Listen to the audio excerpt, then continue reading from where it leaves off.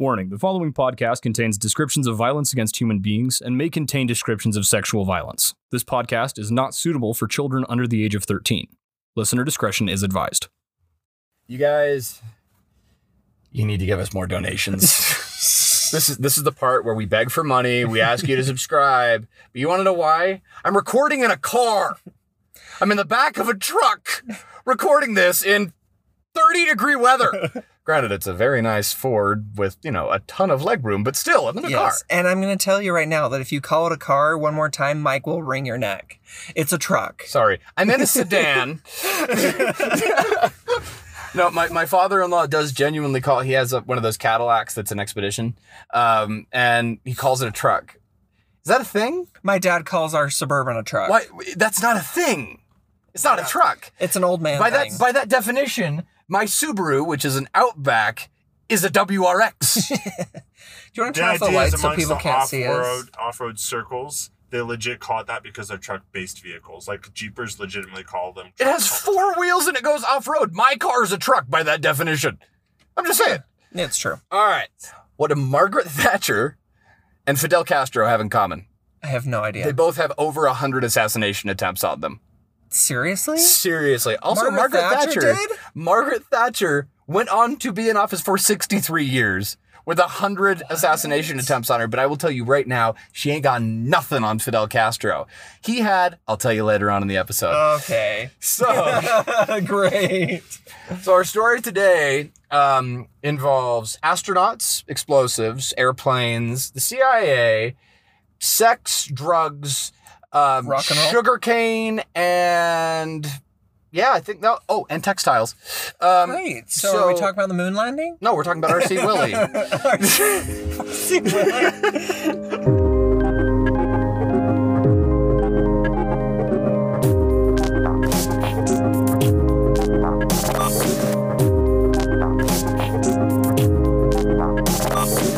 All right, so we're gonna start out with a lovely gentleman. This gentleman's name was Fulgencio Batista. Otherwise known as Fulgencio Batista.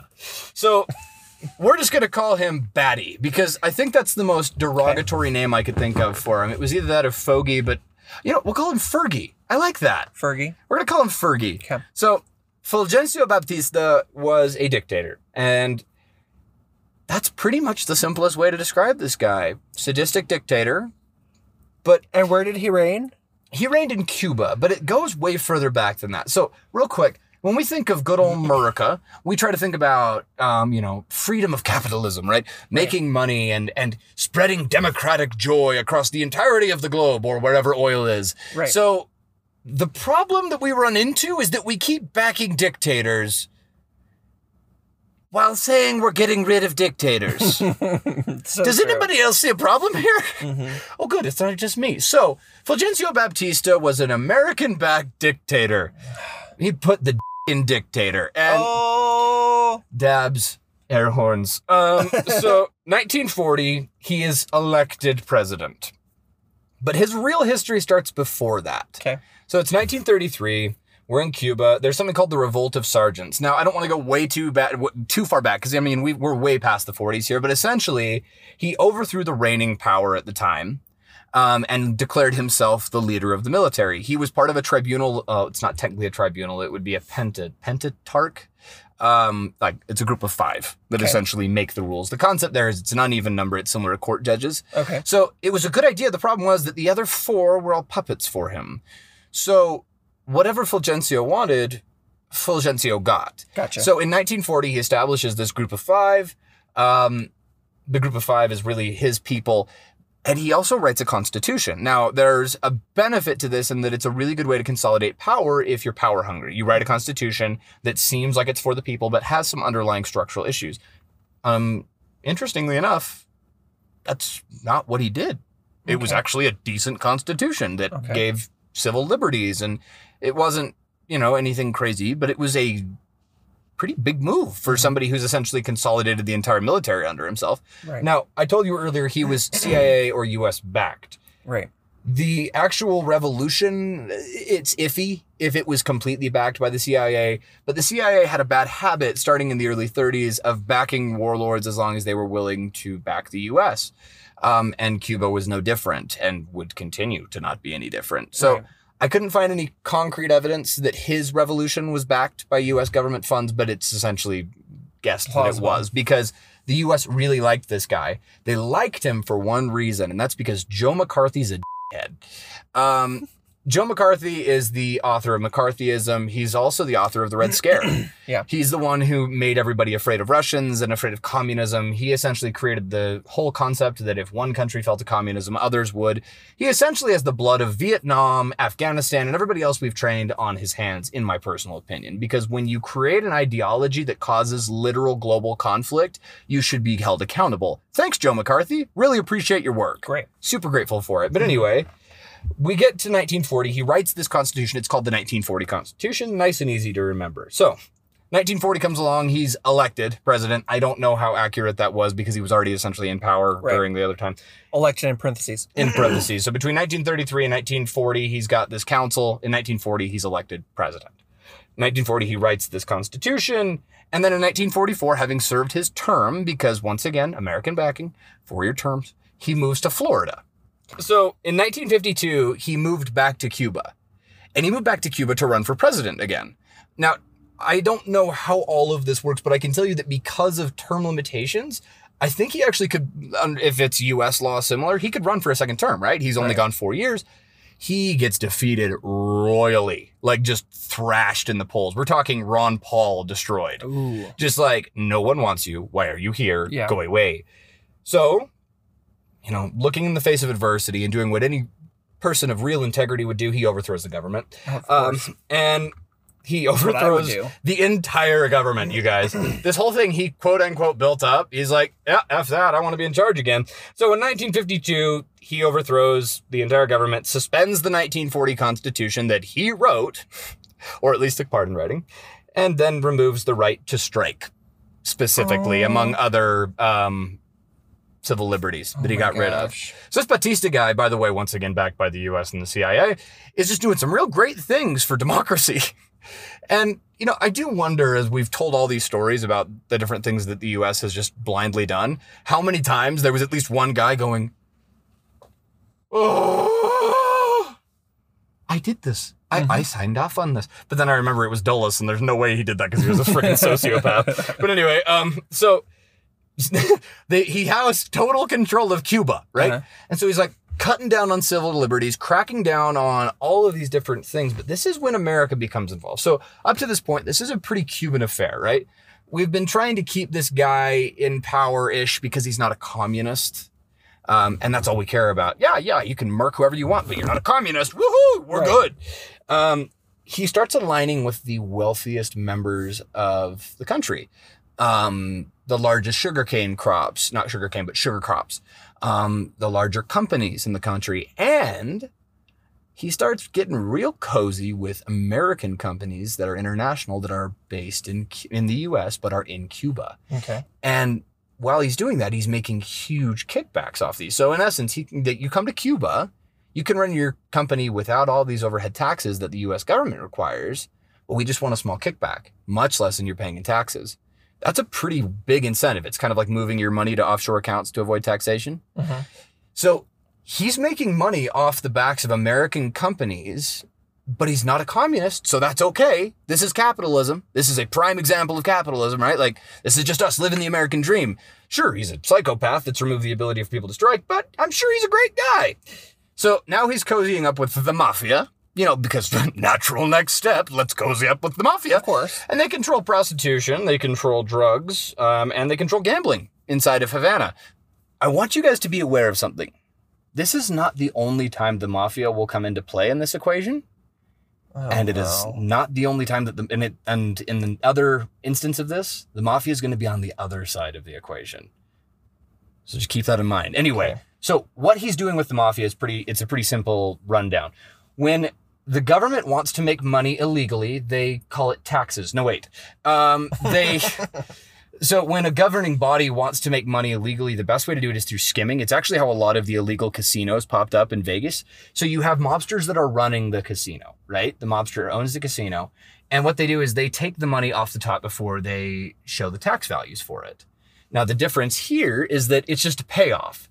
The mafia can continue to run prostitution rings. They can continue to run drugs. They can continue to run gambling operations, legal or illegal, in Havana, as long as they pay the government.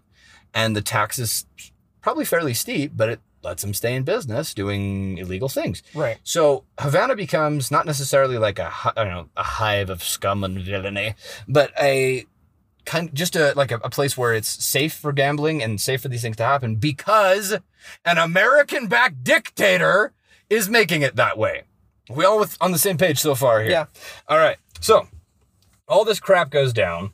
He's starting to make a ton of money off of U.S. companies, off the mafia, off of drugs, off of all this illicit stuff. And once again, the U.S. is like, yeah, he's a great guy. He's got a big hat. We like him. Of course. And that's when the fit hits the sham. So the protesting starts increasing. If you live in protesting in the U.S. or no, in Cuba. Okay. The U.S. couldn't care less. We're getting money kickbacks. There are fat cats with cigars chilling because Cuba's working.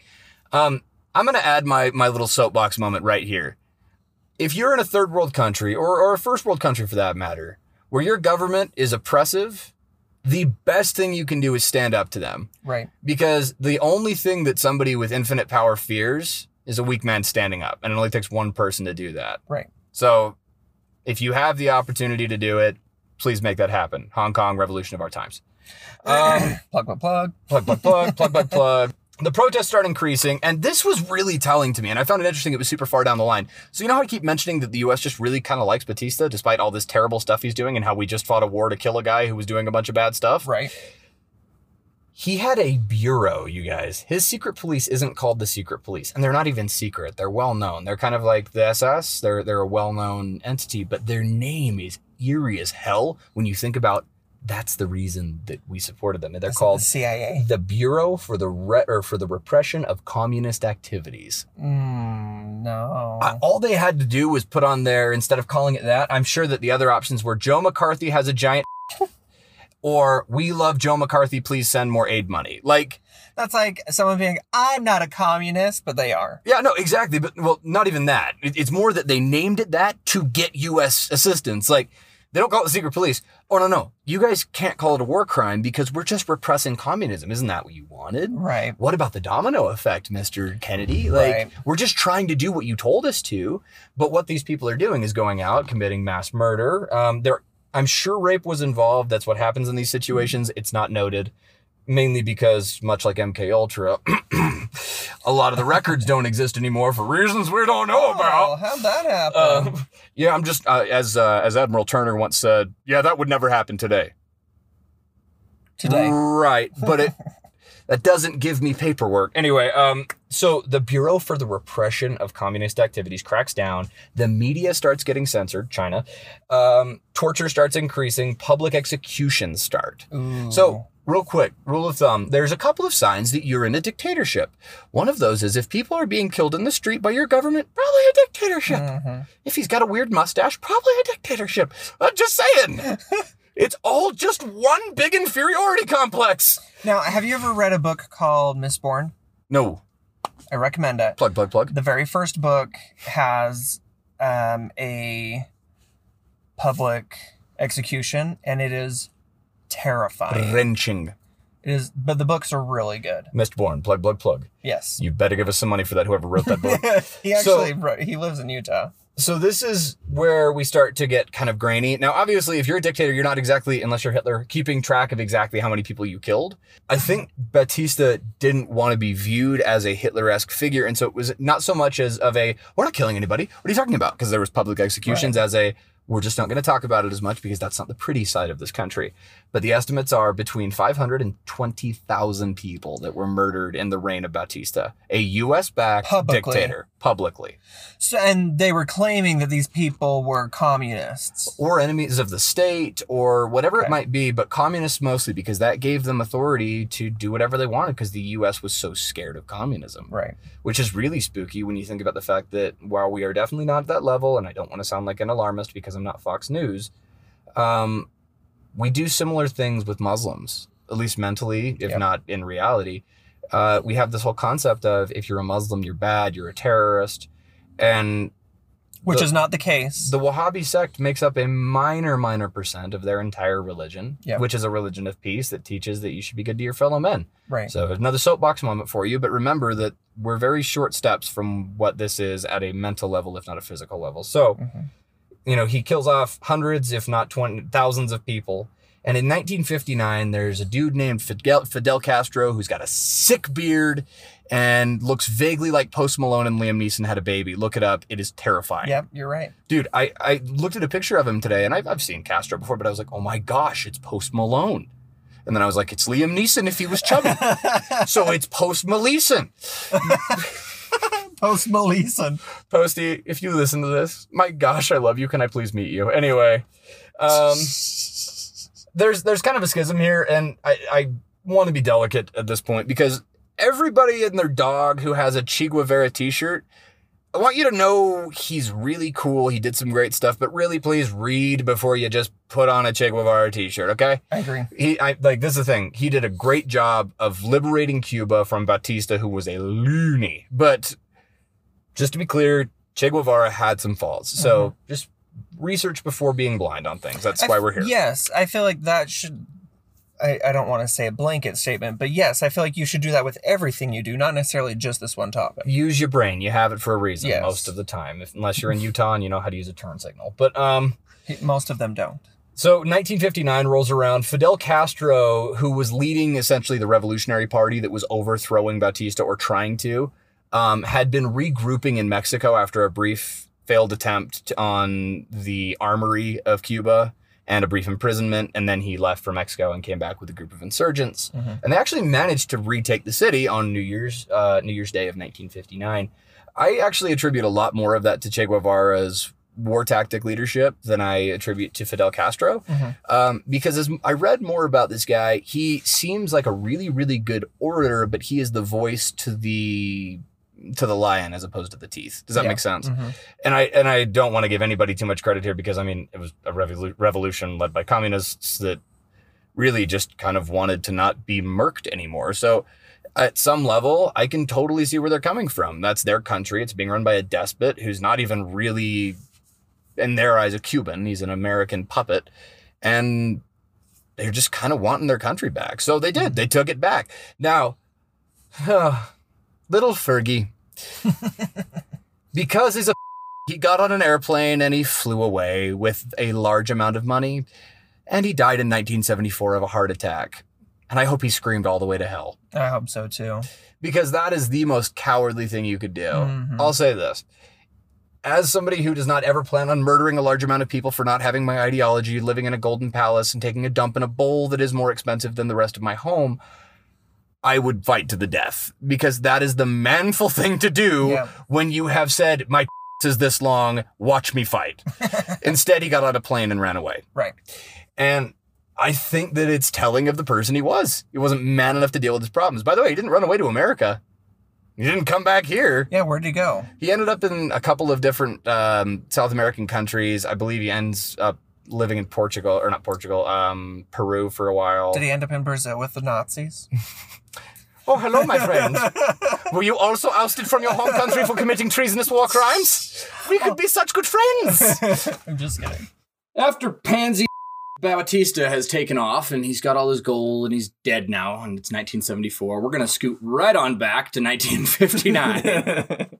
So we've talked a little bit about it, where Che Guevara is the teeth to the lion and Fidel Castro, the more well-known of the two, is kind of the voice. He stirs the people up. Now, this is the really weird part. This is kind of the impetus of a lot of weird conspiracy stuff that happens in the 60s. 1959, Castro has come to power. For some reason, the U.S. and Castro just don't really get along. Even though they were getting along with, what do we call him, Fergie? Yeah, Fergie, because Fergie was not a communist and Castro is a devoted communist. Gotcha. Um, He wasn't trying to hide behind something, even though clearly Fergie was a communist. no, Fergie wasn't a communist. He was a fascist dictator. But Okay. he was by all means, just a dictator. He wasn't a defined communist. Right. And so this is what I think is really interesting. Literally a dislike of a ideology causes one of the closest times that mankind will ever come to completely annihilating itself off the planet Earth. Like, think about that. A difference in opinion. Red versus blue, pizza being good versus pizza being bad. Right. Literally opinions literally drove us to the edge of complete destruction. You can cut like 4 of those literallys. I live in them. So it starts out with the U.S. really kind of instigating this snubbery, if you will. So the president is supposed to meet with Castro. Now, there was this weird era where, regardless if the people approved of you, if you weren't elected democratically, the democratically elected president of the United States, we're all pawns, part of the system, the electoral college picks everything, Yeah. didn't want to acknowledge you. So the president snubbed Castro. Now, mind you, Castro is not exactly a stand-up guy from a lot of opinions and a lot of facts and figures, but he did lead a country out of a despotic rule and helped his countrymen. So it's a validating thing, right? You just took over a country. Now the president of the United States, strongest military, strongest economy, all these things is validating that you are a leader. Even from a psychological standpoint, in your country, that's a big deal. Right. The president straight up snubbed Castro. Now, granted, he's not exactly a head of state in a traditional sense. He wasn't democratically elected. He took over a country, but still, Right. he is now your closest neighbor. If your closest neighbor is a communist and you don't like communists, the best thing you can do is actually just try to open a dialogue there. Right.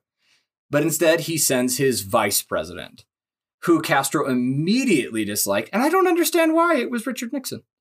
But, I wonder why he didn't like it. no, I genuinely don't. You'd think those two would get along I great. guess that's true. But the only difference was that Fidel Castro was intelligent. So essentially, that's like a big move. That's like a really move to say, I will not even bother to send my vice president, not my vice president. I will not even bother to come on my own because I don't think of you as a legitimate leader. That's Right. what he's getting across. Yeah, absolutely. And that means something, especially when you're a dedicated communist. And so in my mind, it's a really short-sighted move to do that. It's not a strong move. Now, in the political spectrum and in the public spectrum, I think he made the right call for his generation. Yeah. I will not go kowtow to some communist leader who took over a country, right? Right. But in reality, that's a really dumb move. Your closest neighbor, somebody who is within striking distance of you, should at least be on decent terms with you. Agreed. And this is where we start another downward spiral of short-sighted idiocy, which I think we could just put on the tombstone of the 60s. Perfect. Not of all the people in the 60s, but maybe government in general and the CIA specifically during that time. So between 1959 and 1960, this is where the government starts to become concerned. Now, I know what I told you already is a bit premature because this is before the 1959-1960 timeframe, is before Richard Nixon has been sent to snub. This is why I think we had a bit of concern in Fidel Castro, because this is a sign of things to come most of the time. Mm-hmm. McCarthyism designates that there's a domino effect to communism. We've talked about it before. Right. One of the indicators is consolidation of power under one person. Any red-blooded American doesn't like the concept of a consolidated power structure inside of one person, except for we have this thing called executive order, where presidents can pass laws, and it's the only way anything gets done because our Congress doesn't do its job, but they get paid 6 figures to do it. Of course. So in 1960, the CIA and the Dominican Republic co-funded and trained a revolutionary party called the Escambray Rebellion.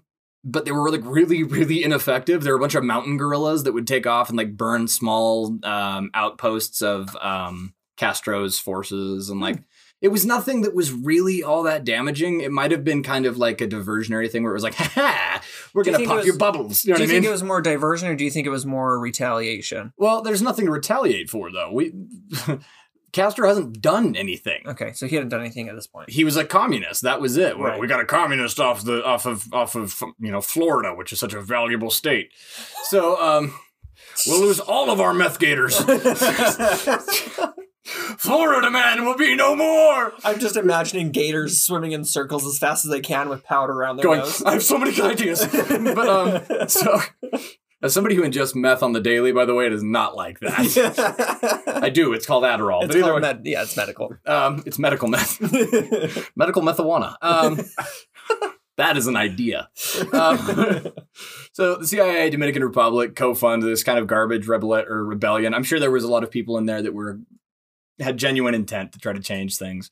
But the reality of the situation is that he's, Castro, for all of his flaws, yes, he's definitely doing some bad things, but at this point, he hasn't really gone off the deep end yet. And so in my mind, I'm still kind of like, okay, yeah, he consolidated power. He's got some kind of bad things going for him. But Muammar Gaddafi, who was a terrible despot that killed thousands and thousands and thousands of his own people, didn't even get wiped out by the U.S.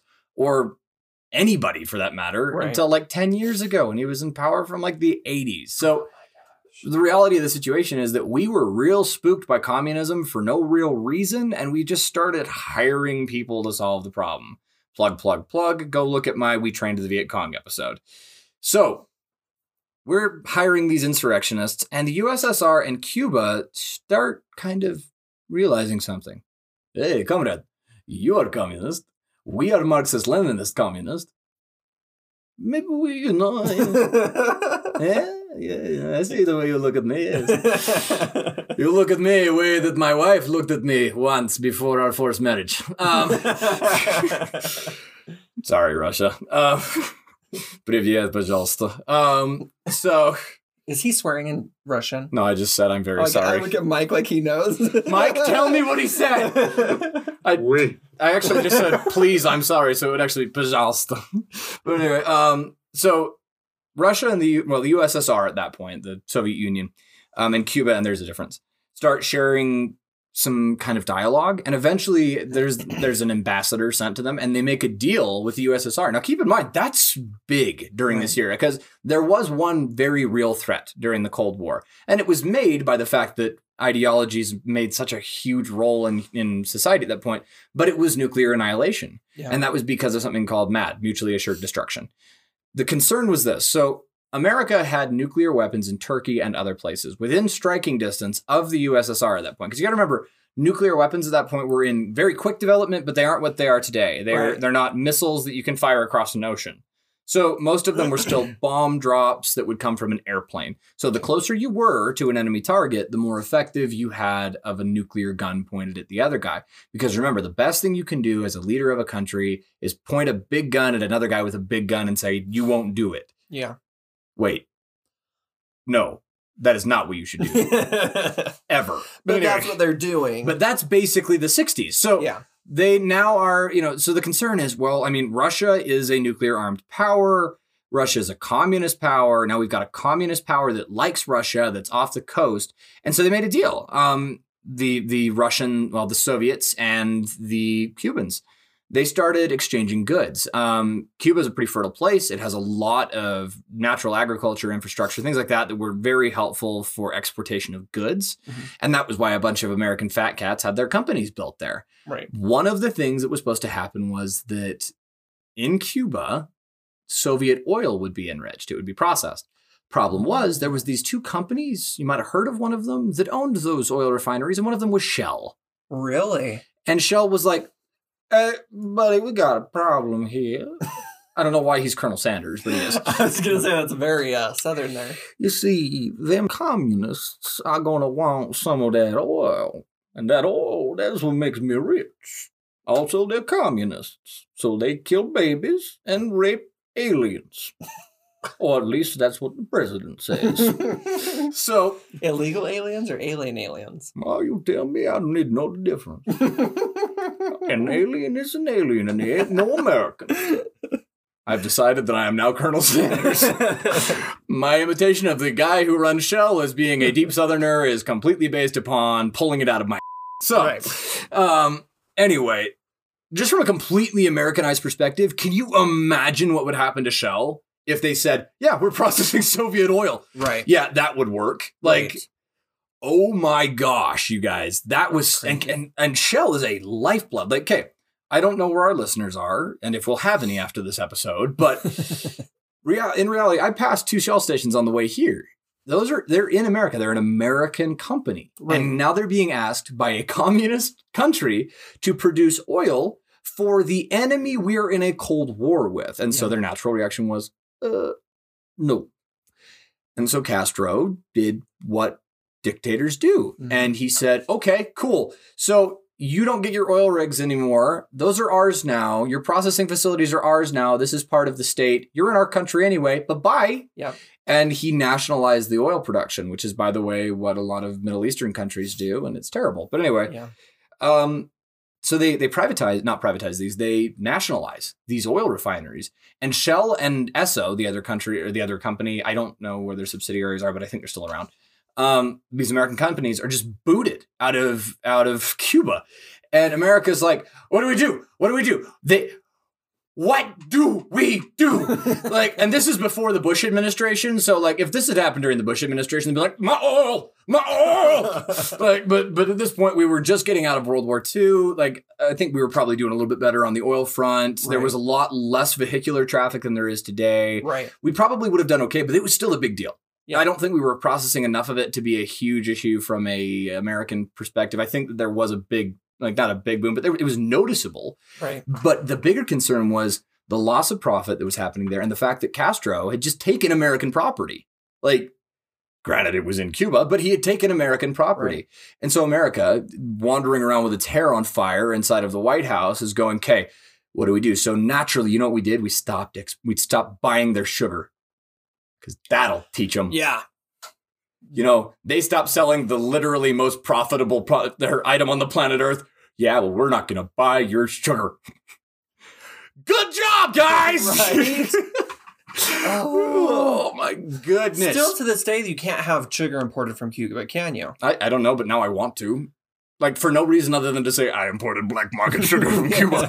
But, like, so, dude, I don't have all the numbers, and I guarantee you there were some very, very intelligent people in Washington. All 3 of them probably got together and said, you know what, we should make a plan. President wasn't there. So essentially, they came up with this plan. I'm sure it was the hardest we could hit them economically. And there's a portion of Cuban history that we could go into, but that's not what this episode's about. Right. We may do an episode. Please tell us if you'd like to hear about it, about when American and Russian warships were within shooting range of each other, missiles armed, ready to fire. And the Cold War almost started right off the shores of Cuba. That's interesting to me. What ends up happening from there is quite interesting. There's a lot less that happened in the war than we really think about, and it happened a lot quicker than we realize. So, Okay. March 1960, there's an explosion of a boat in Havana Harbor. This boat is a French vessel, not a warship, but it's a French vessel carrying Belgian weapons purchased by the Cubans. Oh my gosh. My brother's sister's aunt's dog.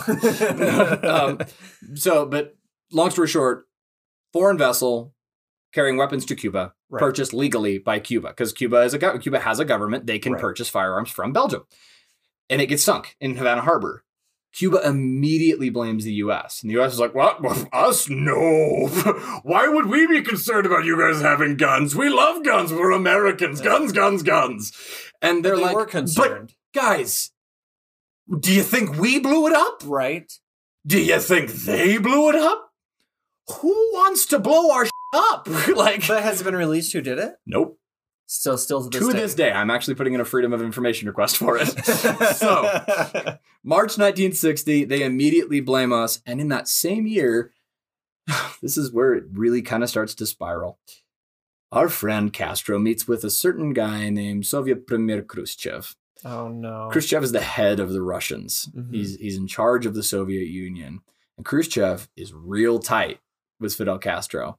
And this is the thing. I genuinely think that they thought of each other as comrades in a fight against an overbearing U.S. government, because the government had blown up a freighter in their harbor unprovoked as that's an act of war if they can Right. prove it. Right. And Russia feels the same way. They're like, we're just trying to be communists over here, and you guys are literally buying soldiers, sending people to Vietnam, training Afghanis to prevent that. Now, granted, the Soviet Union, by the way, is not without fault. You can't disappear people and send people to gulags and be a good country. But Right. all I'm saying is, at this point at least, Castro is just trying to be a communist.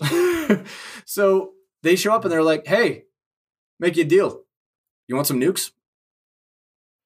Do you realize how spooky that is, by the way? That is scary. Now, this was telling. Castro was actually reluctant initially to take on nuclear weapons. And that tells me something about him. It tells me he's not just this madman that's looking for power and trying to get back at the U.S. It tells me he considered it. He was like, hang on a minute. What does that do to us on the international stage? That's not great. That's not a good look. Yeah. But in the end, I 100% believe that Khrushchev maybe kind of strong-armed him into it, but they end up putting nukes in Cuba. They're now in striking distance of the United States at short notice. With low-flying bombers, they could hit U.S. targets in Miami. With a patrol force, they could land troops in Miami. This is bad. This is really strategically bad. Now, this is how the Russians have been feeling for a long time because we've got missiles in Turkey. We've got aircraft in Turkey. We're in striking distance. Right. And so now it's gone from us standing across the room from each other with guns pointed at each other's heads to standing directly in front of each other, guns pointed at each other's heads. And you're playing with the lives of two countries. Yeah. Now, Castro owning what he owns of this did take the weapons on and did aid and abet the Russians in their goals and their aims here, but they were also receiving aid from the Russians. They were receiving economic stability from the Russians, and they had a comrade in this fight for communism. And granted, they're just as guilty of ideology as we are in this equation, but still, it doesn't make it okay. And this, my friends, is when Operation Northwoods was dreamt up. The year is 1962. Khrushchev has armed Cuba. There are nuclear weapons in Cuba. And Dulles takes a stiff shot of LSD at a brothel somewhere in San Francisco, whips his head up off the bar and says, I have an idea! Oh my gosh. Tell me you can't picture it after having heard the MK Ultra episode. Yes, I sure can. And everyone at the CIA puts the pants back on, takes them off their heads, takes the lampshades, puts them back up, and says, all right, let's do this shit. So Northwoods was dreamt up by a couple of people that I think had the right idea and way too much money and time on their hands. Northwoods initially started as something called Operation Mongoose, which is just really funny to me. I don't know why, but I find it a really funny name. It's like, of all the names you could have picked, we go from Operation Midnight Climax to, I don't know, why they call it like Mongoose or something. Seriously. Like, did Ned Flanders name this? He sure did. But anyway, so there are, and I quote, now this has not been corroborated, but according to the bodyguard of Fidel Castro, the initial kind of the impetus for Operation Northwoods was Operation Mongoose. Operation Northwoods stemmed from Operation Mongoose. Operation Mongoose is literally explicitly marked as kill Castro. Serious? Murk him. Replace him with some figurehead and call it good. We did that in Vietnam. It went real well. Right. But anyway, they were like, okay, how can we bump off Castro? And I'm not kidding you guys. Some of these are so freaking Dr. Seuss. It's hilarious. I wrote these down. Oh, no. These are real. People with degrees in charge of protecting you and me from terrorists came up with these ideas and said, yeah, that could work. It's kind of like the plot for Pacific Rim or the fifth Shrek. Like, dude, okay, these are real. You ready? Fidel Castro was well known to like to go for morning swims in the ocean. And they were like dives, like he would like go free dive out on this beautiful, pristine beach, only he was allowed on because he was a dictator. And yikes. Some guy was like, what if? I just have to play this one out. I'm sorry. All right, guys, I got it. A shell. But we paint it real pretty colors. Then we plant the shell. But it's not a shell, you see. We put a bomb in the shell. And when he picks up the shell, it explodes. It blows up and kills him, right? Because there aren't 1.5 million frickin' shells down there. And he's going to pick up that one because it's painted pretty. You guys. Our government spent money developing that idea. They really spent money on that idea? Well, they paid the guy who came up with it. I guess that's true. I thought you were going to be like, let's put lasers on a shark. No, but you're not far off. If they had the option, it would have been brought up. There's more. No. Exploding cigars. Which is like the most Looney Tunes thing I can think of. You know, like where it like blows up and their face is all black, like and it's always, or his like bill spins around on his head, dude. And the thing is like a peeled banana just sticking out of his mouth. The next few, I like really do genuinely feel like they ran out of ideas, and it was like, son, draw me a picture of what it looks like to kill somebody. Like, so my kid drew a picture of a blowing up what looks like a cigar. Yeah, that could work. Exploding cigars, exploding softballs. So they're going to throw a softball to him and then it was going to blow up. He hits it. I feel like the CIA had a surplus of C4 and they were like, okay, we got some parameters for you. It's got to involve an explosion. I was going to say, everything they're saying This is... sounds like a Mad Libs. You just pick a noun, add exploding to the front of it, and you're good. That's literally what they did. Like, to a T. Oh my god. Now, the shells thing, by the way, I feel like at some point someone said, Perkins, enough with the shells! But, like, they had another idea with shells. There was 2 shell ideas. So he goes to the beach, right? Right. Then he lays down on the beach, right? Right. What's on beaches? Shells. So we fill all the shells on the beaches with explosives, and then we blow them up. Huh? Oh Huh? my gosh. Perkins, enough with the shells! Seriously. So, more explodey shells. That one was tested. They said the explosives were not detonated, like not powerful enough to do it. What I'm literally picturing are those like tiny kitschy shells, Me like too. a bunch of them, like pew, pew, With a pew. little firecracker underneath it going, psh, and it just shoots up in the air. You know that when that happened, assuming that the 638 assassination attempts is correct, he was like, 1 assassination attempt, 2 assassination attempt. Count all the shells, I need to know. Like, How many of them? so, it doesn't end there. Poison cigars. Oh my gosh. And they were using a compound where all you would have to do is like touch it to your lips and it would murk you. It's what they use in killer pens. It's where they would poke you and... Which, by the way, they actually had someone on the inside at one point of Castro's government who was going to do that, but he was so scared he was going to poke himself with a pen, he threw it away. Like, genuine, that He happened. just throws it in the trash? Yeah, you know, because that's super helpful. There's some garbage man out there with a pen sticking out of his arm. What did I do? Why am I dead? There was also a plan that almost freaking worked. And by the way, I don't know if this story is true because you know it's told in retrospect, but this is some ballsy stuff, my friends. No pun intended. Like, you'll understand. Okay. They found an ex-lover of Castro's, convinced her to kill him using cyanide during sex, and she was going to go through with it. So she shows up at his apartment. She's putting moves on him, and then she bails on the plan and tells him everything. Like, because apparently, like you gotta remember, guys, he was like relatively beloved by some, despised by Right. others, obviously, because he was a despot and he killed people. But he ends up, and I, once again, don't know if this is true, but if it is, holy like, this makes Putin look like a teddy bear. He gets his 45 out, puts it in her hand, and he says, "You won't kill me. Nobody will." And then they had sex. Dude. Oh. When I like I said, totally could be a machismo story, but oh my gosh, that is the coolest story I've ever heard, if that is Seriously. true. Like, you can't kill me. No one can. Here, go ahead, try. How did he end up dying? Oh, we'll get to that. But so that's just some of my favorites. But then we come around once again to the mafia. We're back. I told you we'd be back. I told you. So the year is now 1968-ish, somewhere in there. And America's like, hey, we can't use shells. So Shells is out. So- Took us 8 years to figure it out. So shells. Shells. The baseball didn't work. Shells didn't work. We put explosives in the shells, and the shells didn't work. What do we do? The mafia! So, after they tried to blow him up with a phone, they put an explosive in a telephone that was supposed to blow his head up. It didn't work. I'm guaranteeing you they had a surplus of C4 or something. I was going to say, why is everything needing to be blown up? Maybe Dulles had a thing about it. You know, if it doesn't involve explosives, I'm really not interested. We could have a SEAL team get in there, take a quick shot and get out. Explosives. But anyways, they were like, I got it. Let's work with organized crime. Because we're in charge of stopping organized crime. Right. But organized crime's okay if it's killing communists. So they went to Las Vegas and they said, all right, we need to find people that are involved in organized crime. You know, the people that the FBI have on their top 10 most wanted list. So they found them. Of course, because they're always hiding in Vegas. This sounds oddly like the Suicide Squad. It really does. But the funny part about this to me is the fact that the CIA, who is a federal entity, found the people that are on the FBI's most wanted list, then worked with them but didn't turn them into the FBI. Oh my god.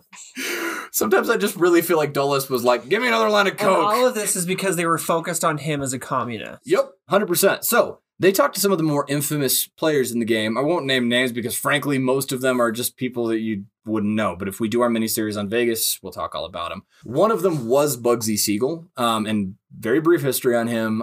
He started the Flamingo Hotel in Las Vegas, which is one of the first like resort casinos. He actually imported flamingos, like real live flamingos, tried to have them exist in the desert heat. They died almost immediately. because they would never survive in the desert. His launch of the hotel went tragically wrong, and he was murdered in Hollywood through a window with a military rifle. Bugsy Siegel is a fascinating person who worked for a person named Meyer Lansky, who was a Jew who worked with the Murder Inc. crew out of New York. I can't wait to tell you more about it. Plug, plug, plug. Anyway, so they go find Bugsy Siegel, a couple other people who ended up actually going to trial for mafia ties. It's actually not called the Mafia. It's called the Cosa Nostra. Get the fricking stuff right, you plebeians. But anyway, so they get these guys.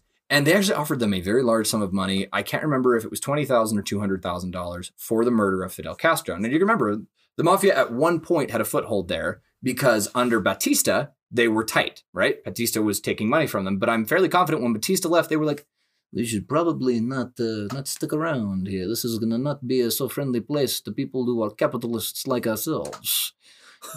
They buried my mother in that skunk butt rug. But either way, so I'm fairly confident. I wasn't able to find anything, but I'm fairly confident they took off. But they would know their way around Havana, right? They had a pretty solid understanding of it. So they said, okay, we'll give you a bunch of money. Go kill Castro. And do you know what they said back? Nah, we'll do it for free. Oh, interesting. When the mafia says that about you, you change your name and move to a different country and have a sex change. Yes, seriously. So, they offered to do it, but unfortunately weren't able to. They tried several different tactics. The mafia is much better at killing people than the CIA was at that point because they weren't like shells. Blow them up. All right, boys, what plans do we have here? Hey, Tony, I was thinking about these shells. No, I was in the other meeting and they thought the same thing up. What is it with you people in shells? Did somebody say shells? That's what I heard. I second that. Meanwhile, Dulles just slams through a wall like the Kool-Aid man. Shells! But anyway, this is going to be a great episode. So they tried to hire the mafia, and it didn't work. So keep in mind, all of these assassination attempts are for what, Kyle?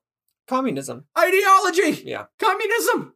We're trying to kill this guy because communism. Which leads us once again into Operation Northwoods. So Northwoods is considered an offshoot of Mongoose, but it's really a separate thing entirely. Now, our listeners know Zane likes to find sources from the horse's mouth.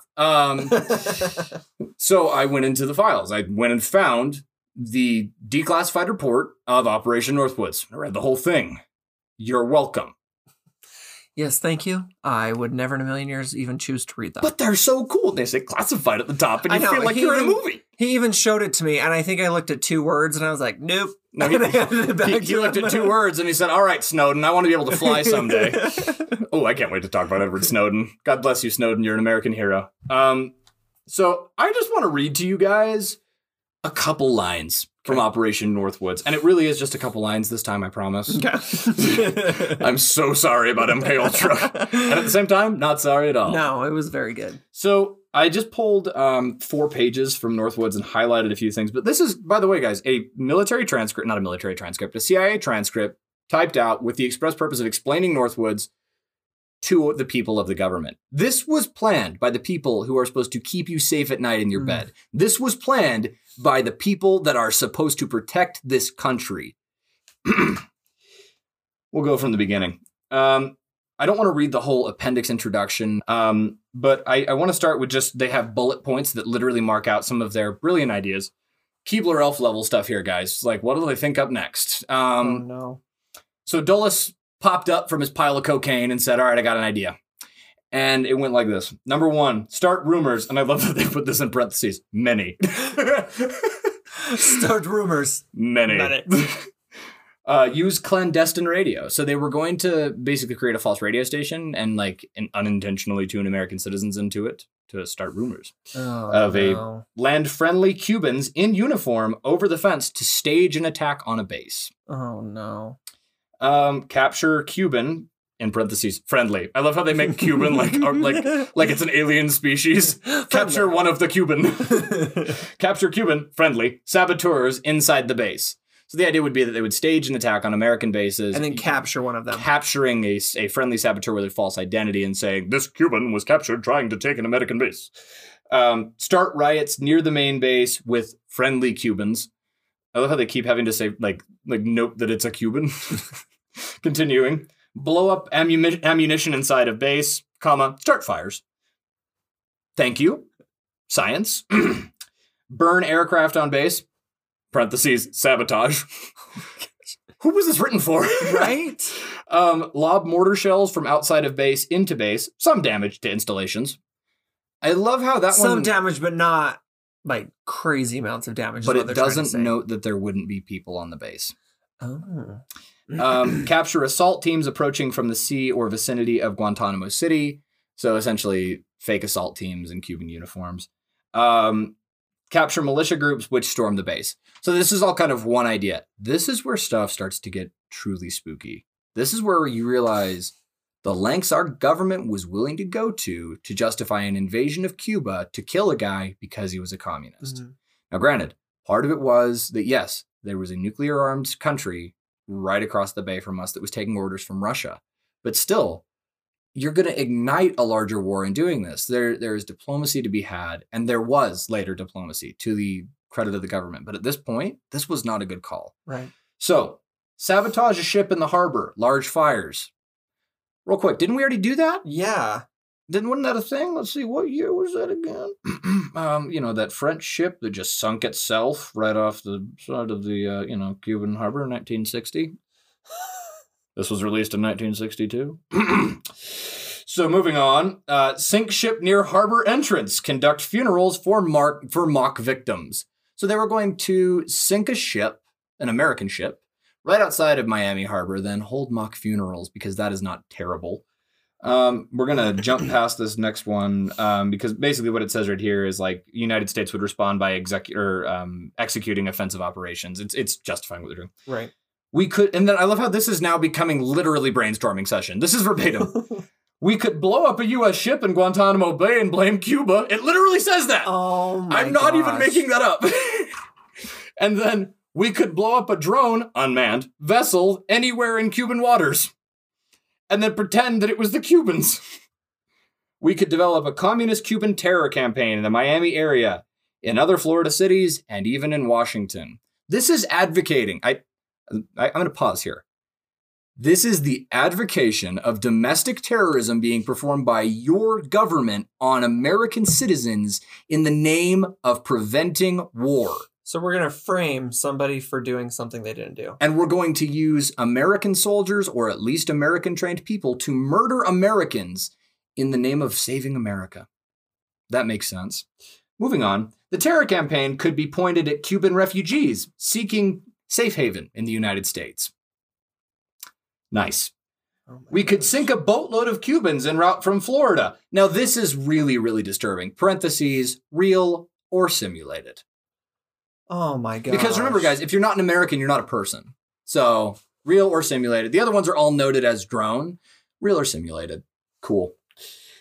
We could foster attempts on the lives of Cuban refugees living in the United States, even to the extent of wounding in instances, to be widely publicized. So they're saying that Cubans in the U.S. would be targeted as part of a campaign to show that Cubans from outside the United States have infiltrated for the specific purpose of killing Cubans. Yikes. If Okay. this doesn't make you not trust the government, I don't know what else will. Just pay taxes once in a while. Just once in a while. Exploding a few plastic bombs in carefully chosen spots, the arrest of Cuban agents, and the release of prepared documents substantiating Cuban involvement. It would also be helpful in projecting the idea of an irresponsible government. You know what? I think that last part, they're right. It's helpful in instituting the idea of an irresponsible government, you Yours. All right. Number 6. Use of... Okay, real quick. MiG aircraft are a Russian-designed airplane. They were actually superior to the American fighter jets at the time of creation. They're not anymore, but they're widely viewed as the enemy jet. If you've ever seen the awful film Top Gun, they're flying against MiGs. That's okay. What a MiG fighter is. You can actually see them at most Air Force bases nowadays. There's one in San Diego when I was down there. They're cool-looking planes. Right. But they're Russian fighter jets. The use of a MiG-type aircraft by U.S. pilots could provide additional provocation. harassment of civil air, attacks on surface shipping, and destruction of U.S. military drone aircraft by MiG-type airplanes could be useful as complementary actions. Now, I want to focus on one line of that. Harassment of civil aircraft. That means domestic airlines. That means flights across the U.S. being harassed by fighter jets. Oh, Now, they don't say down a civilian aircraft right. yet. Moving on. An F-86, properly painted, an F-86 was an American fighter, could convince passenger planes that they saw a Cuban MiG fighter. So Russia, by the way, was selling MiGs to Cuba, which, by the way, is their prerogative. It's two Right. separate countries, but Right. it's not helpful because we're in a Cold War, and that's terrifying. Anyway, especially if the pilot transporting the passengers could announce that there were a MiG in proximity. So they're considering now telling pilots to tell American citizens, that was a MiG that just flew by, which would just instill terror in you. Yeah. Because at this point, everybody's convinced that Russians are baby-eating psychopaths, right? Like, oh crap, there's a MiG fighter near us, we're all going to die. Right. That would increase American anti-Cuban sentiment, especially if they mention, it's a Cuban! You know what I mean? So like, and that's kind of the idea here. This is the last page. You guys, this is just disgusting to me. This is Americans that wrote this up. Hijacking attempts against civil aircraft and surface craft should appear to continue as harassing measures condoned by the Cuban government. So, hijacking of American airplanes, hijacking of American boats by Cuban, quote unquote, people with falsified documents. I feel like we're leading to something here. It's possible to create an incident which will demonstrate convincingly that a Cuban aircraft has attacked and shot down a chartered civil airliner en route from the United States to Cuba. So that would mean the equivalent of shooting down like a Delta flight. Right. So they considered this for a minute, and then they were like, okay, even we're not that kooky. And they said, at a designated time, well, actually, I want to go back just a bit. They say the passengers could be a group of college students off on holiday or any grouping of persons with a common interest to support chartering a non-scheduled flight. At a designated time, a duplicate flight would be substituted for the actual civil aircraft and would be loaded with selected passengers, all boarded under carefully prepared aliases. The registered actual passengers and aircraft would be converted into a drone. So I think they genuinely thought about shooting down an aircraft, and they said, yeah, if that goes south, we're all toast. So they were like, okay, so we'll just stage it. We'll put a plane, we'll make people look like they got on a plane. We'll basically reroute that plane, and then we'll shoot that plane down, the one that looks like a civil airliner, and show a bunch of debris that looks like a civil airliner. Remember, this is just to try to get at Castro. Meanwhile, they're still trying to kill him with all these Dr. Seuss moron moves, right? So then it continues. There's so many modern things that like would fall into these ideas. Yep. Like, what about those planes that went missing in China a couple years ago? Yeah. Not just one. The, there was like the 3 of Malaysia them. Airlines flight. Yeah. Yeah. Well, and then here we go. So when over Cuba, the drone plane will be transmitting the international distress frequency of Mayday, a message that it is under attack by a MiG Cuban aircraft. The transmission that will then be interrupted by the destruction of the aircraft, which will be triggered by radio signal. So I know that this sounds a bit trivial and maybe kind of stupid, but like really think about it. We are now trying to show another country doing something terrible, killing innocent civilians, even if it is just something where it's a drone, to get at one person because of an ideology. Now, there are some of you on here who may remember the Cuban Missile Crisis. And if you're listening to this and thinking, what a bunch of snowflakes, I just want you to think about something. While I completely understand the fear, the justified fear of nuclear annihilation that happened every single day, my mom talks about doing duck and cover drills under her desk. These are real fears. This caused real problems. Yep. Cuban Missile Crisis was a very real thing.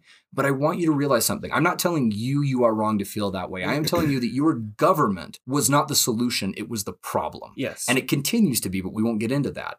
The problem was 2 tribes fighting over ideology. The problem was 2 people trying to make the other one look bad. The problem was that, and the fact that the consequences meant the entire destruction of the planet.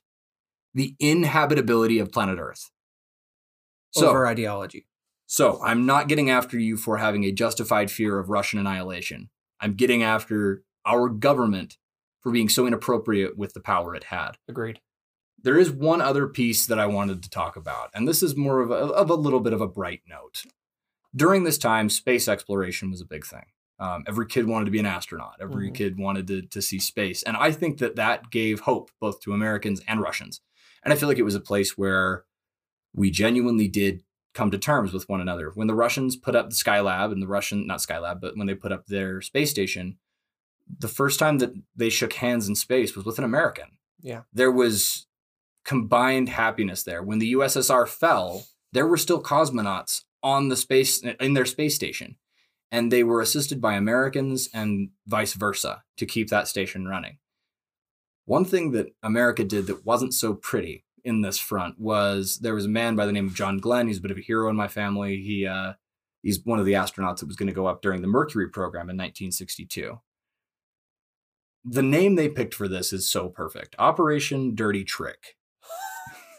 It's right up there with Midnight Climax. I was going to say, it's just as good as Midnight Climax. In the event that the 1962 Mercury space mission goes awry and Mr. John Glenn perishes in the incident, the U.S. should be prepared with submarine or other maritime forces to release debris showing Cuban interference with the missile or the satellite projection. They were ready to sacrifice an American astronaut for Cuba. So this is the thing. It's a bit different. I'm not saying they sent John Glenn up with the express intent of blowing him out of the sky, but it's so ridiculous to me that in this time of innovation, in this reality of we are traveling into another plane of literal existence, a place where people have never been outside of our planet, we were still thinking about how we can invade Cuba. Do you guys realize that? Oh my in this time of amazing leaps forward in science and technology, we were still like, how can we beat the communists?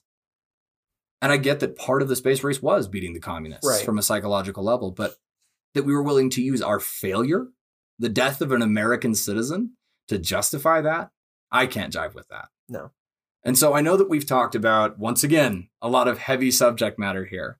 And I know that I've essentially advocated to never trust your government. I want to make a redaction on that in this episode. Okay. I don't think you should ever trust anything without first knowing what it is. Agreed. And I think that our government, the US government, has earned the trust it has with me and potentially with you. But I don't want you to listen to me and think of me as a counterculturist or a revolutionary or somebody advocating anything other than using your brain. Mm-hmm. I don't trust our government. I don't trust them as far as I can throw them. But that doesn't mean you shouldn't either. Right. All I wanted to share in this story is the reality that our government was out of control for a very long time. And unfortunately, if we don't start using our eyes to look and our ears to hear, they're going to get worse. Mm-hmm. Regardless of your political views, regardless of what side of the aisle you sit on, everybody in our federal government currently, some are trying, some are not, but there is no real sense of stability there. And the only thing that we can do is continue to stay the course and try to be good people to each other. Pay attention to the issues and do what we can where we can. You have the ability to make change at a local level. You might not be able to actually vote for your president, regardless of what it says, but please remember the lessons that you've heard here and try to help us not make these mistakes again. Agreed. To answer your question, Kyle, Fidel Castro actually was the leader of Cuba from 1959 for his regular term until 2011. Thank you for listening. We appreciate you being a part of this conversation. Absolutely. And remember to be careful which shells you pick up on the beach. And as the CIA has learned, if at first you don't succeed, try 637 times more. To keep up to date on what's happening on the podcast, follow us on Instagram at GuysPairOfNormal. Also, if you have any stories you want to share with us, email us at pnormalguys@gmail.com.